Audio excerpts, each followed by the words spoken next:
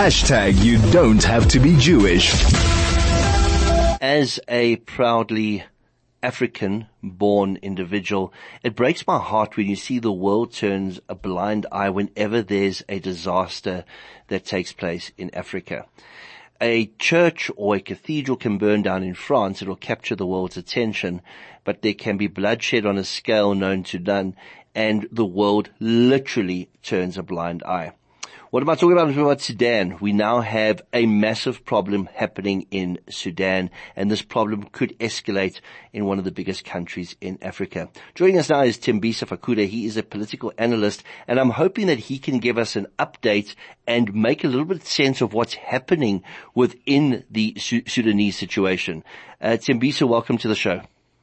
Thanks for having me.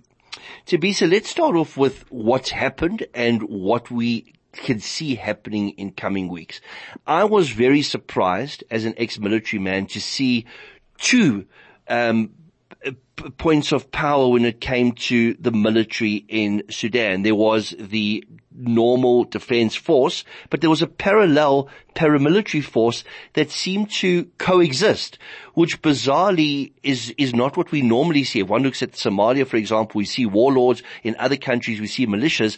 But in Sudan, they seem to be at a stage working side by side. How was that even possible? Well, it was all about trying to maintain some semblance of peace and achieve some stability after the coup in Sudan. The RSF has always been powerful. It's the same situation as you find in Lebanon, where you have Hezbollah, that's a very strong paramilitary force. In Ethiopia, it's something similar in Tigray, and in Omara region now we know that in Oromo, and Amhara also having a problem. So this is an African phenomenon, and it does exist in other places of the world. So in Sudan in particular, it was mainly to maintain that semblance of peace.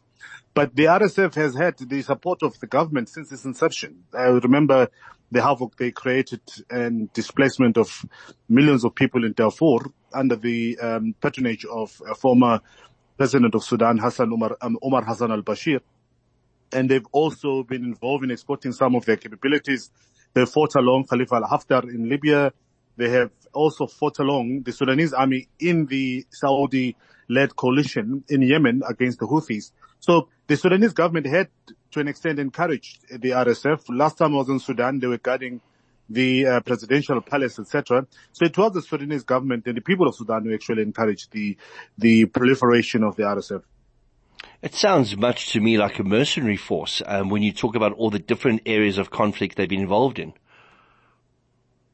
Oh yeah, in Darfur they were certainly a mercenary force. Now we know that they're working with the Wagner Group, again in Darfur, because suddenly there's some mining contracts and concessions that were given to the Wagner Group, and the RSF is working with the Wagner Group in ensuring that they protect the manpower and the property there as they continue to extract minerals in that part of the world.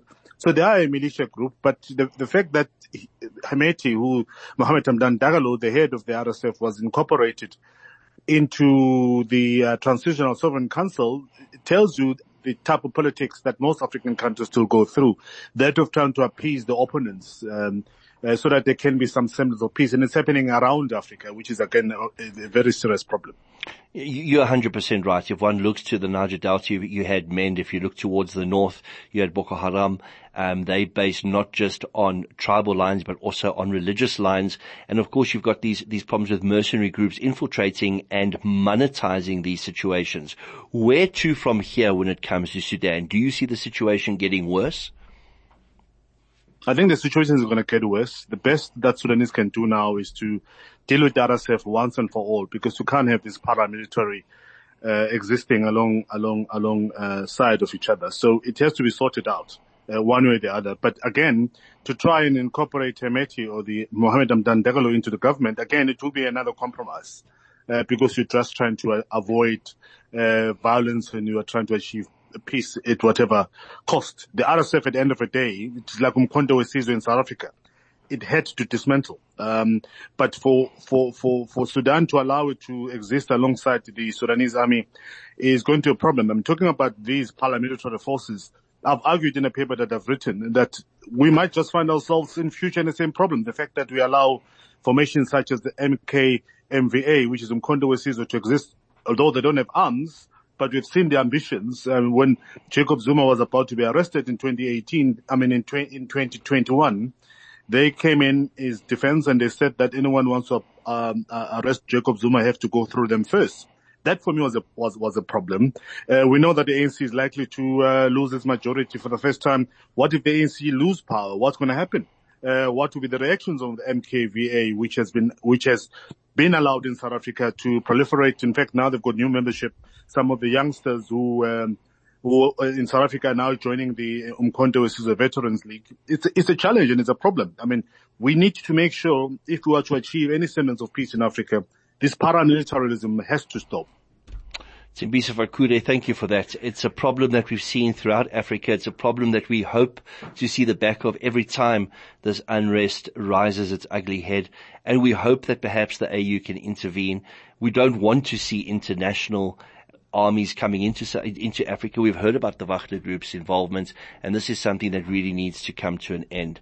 Thembisa Fakude is a political analyst and senior research fellow at Afraisd, and he was giving us his insight on Sudan.